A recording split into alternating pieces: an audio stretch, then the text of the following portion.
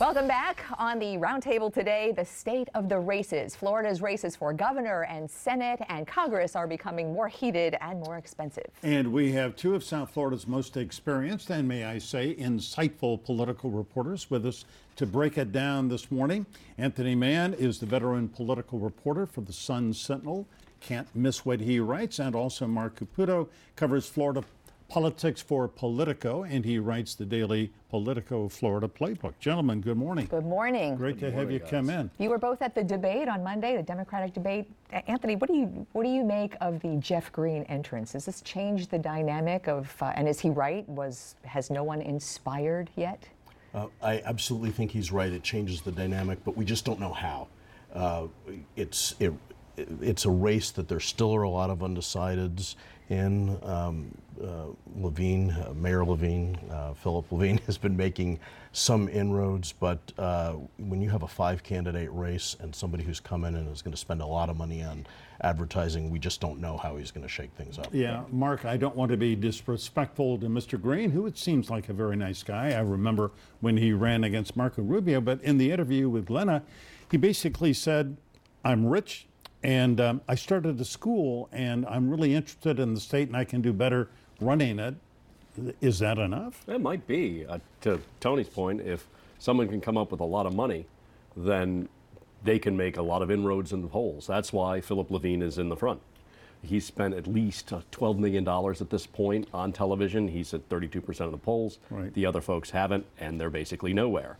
I do think that there are inspiring candidates in the race, judging by the forum we were at on Monday, which was Andrew Gillum, certainly, and Chris King to a lesser degree. But the unfortunate reality in Florida is a lot of a Florida race, because the size of the state is dictated by TV ad spending, and those guys don't have the money, and Levine and Green do. If you were to judge Monday night by the applause, that was an Andrew Gillum audience on Monday night. But that audience was invited by the sponsoring organizations, which are some of the most progressive or liberal, whatever term you want to use. And they were the people that packed the house. And it wasn't the usual kind of debate where each candidate gets a lot of tickets and it's a different kind of thing with major donors. I mean, these were a lot of union activists, a lot of immigrant activists. So yes, I think Gillum and to some extent King had that audience on Monday night, but this is really a certain segment of the Democratic electorate. Mark, this was what, the third, fourth time the Democratic candidates for governor have debated? The Republicans haven't debated once. Ron DeSantis, congressman from around St. Augustine, and Adam Putnam, the Secretary of Agriculture.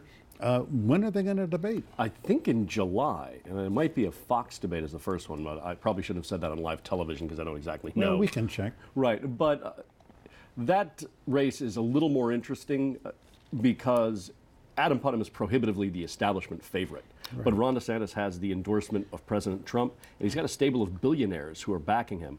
They haven't really given a lot of money to him, but if they do, you're going to see quite an explosive Republican primary for governor. And he's gotten airtime on Fox almost every day, priceless airtime on Fox. And he has been among those, including the Democratic candidates, skewering Adam Putnam over the failure of the agricultural department under him to essentially back up the background checks for concealed weapons and allowing 290 some odd people to get concealed weapons permits that shouldn't have, which, you know, Putnam has explanations for, and he's done things like fire the employee. But he's been skewered over that by everybody, including DeSantis. Anthony, is that going to be, this is a week ago into the news cycle, is that going to be a factor? It probably will be a factor. Now, it's nuance in his explanation that it wasn't quite as bad as it first sounded. That may not catch up with the reaction that people have. The thing is, in a Republican primary, how much of a factor will it be?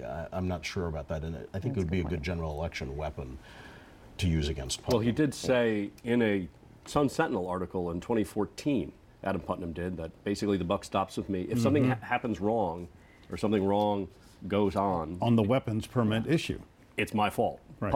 Those are Putnam's own words. Has he addressed that They at all? may come to. He was asked that by the Capitol Press Corps in Tallahassee on Wednesday, and he basically said yes really quickly and then moved on to another talking point. And calls it wisely fake so. news. His talking point is trying to make this out as fake news. Senator Bill Nelson has had a really, if I may say, lame campaign, aim to, well, that's my characterization. A lot of Democrats agree with you is the problem. Well, I think we're talking about outreach to Hispanic, Spanish-speaking voters because he essentially had none. Right, and I can't even remember how many I spoke to, maybe a dozen, from Washington to Tallahassee to Miami to Orlando. In Orlando, they did some focus groups of Puerto Ricans, Puerto Rican voters who live in Florida now, and basically none of them knew who Bill Nelson was. Those who did know him only knew that he was a senator, whereas they all knew Rick Scott, and a lot of them associated Rick Scott with doing something right on the hurricane. This is a problem because Puerto Rican voters are the ones who the Democratic Party needs to rely on to get Nelson in office. But if I may say, when the pollster told those Puerto Rican voters that Rick Scott was also a close friend of Donald Trump, then they backed off from, the support went way down. Right, and that means you have to campaign. And what Bill Nelson so far has not done in the Spanish-speaking communities is campaign. Well, what a great segue for the video we were just looking at. And if we can put that up for a moment with sound, you can hear that this new ad that just hit is Bill Nelson actually speaking in Espanol. Okay. It doesn't have sound, but you can, and he speaks. This is essentially a Spanish language ad, the first, and you think that might be a response to this poll? And may I just say, as the other half of this question is, Puerto Rico and Puerto Ricans have suddenly become the focus group of the Senate race. Absolutely. Well, first, I think that ad from Nelson clearly was a response to what Marc reported, because that was pretty devastating. Yeah. And yes, because they issued, excuse me, Tony, they put the ad out late in the afternoon. It's really a Spanish language translation of an ad they had already issued. Yeah. But until Marc wrote the column, they hadn't done anything. It's like wag the dog. And it's a digital ad, so that means it's not going up on. Right. And here's the thing, it's like, how hard is it to find a Spanish speaker to translate one of your English language digital ads into a Spanish one? And Bill Nelson's website still doesn't even have a Spanish language page, whereas Rick Scott's does. And Rick These are Scott basic things. became bilingual. He's very good in Spanish, and he, prior to taking office, did not speak Spanish at all.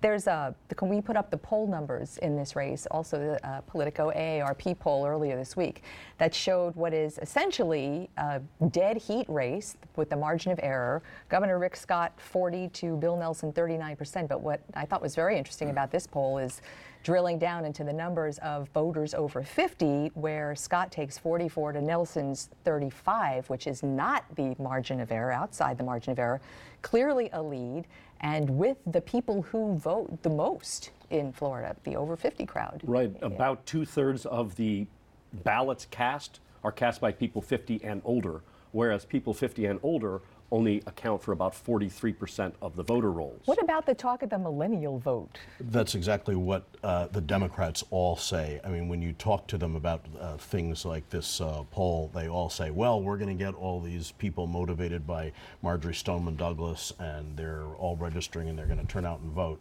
We'll see if that actually happens. History has not shown that younger voters really do come to the polls. They would have to get quite an increase to be able to make enough of a difference to overcome that older voter. Tony and Marc, let me ask you about this. I think, and this is again my characterization, Rick Scott has run a savvy but a timid campaign so far. Maybe that's logistically, strategically a good thing.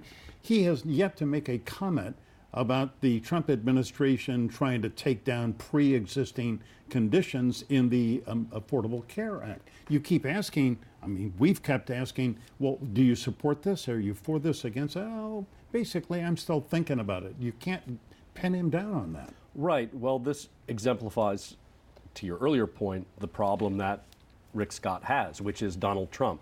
Now, don't get me wrong, Donald Trump is not completely toxic to this electorate. No. However, the president does enough things that it makes Scott's general election campaign a little more complicated. in a lot of different ways. Right now, the video we're looking at was a little scrum outside a Colombian restaurant earlier this week. You asked him that, and what Rick Scott had said was, well, we're going to need to cover these people, we're going to need to provide, but he never said how. Right, and the question was, do you support the Trump administration's court action to stop mandatory coverage of pre-existing conditions? Yeah. And his response was, I haven't seen the lawsuit, and the president said something on Twitter. Being disciplined like that and not answering questions has worked very well for Rick Scott for the last 8 years. It has indeed. It has. I think we are about out of time, so Tony, thanks for coming in. Tony Mann, Marc Caputo, as always. Great Happy Father's Day. Go home, have the pancakes your kids were going to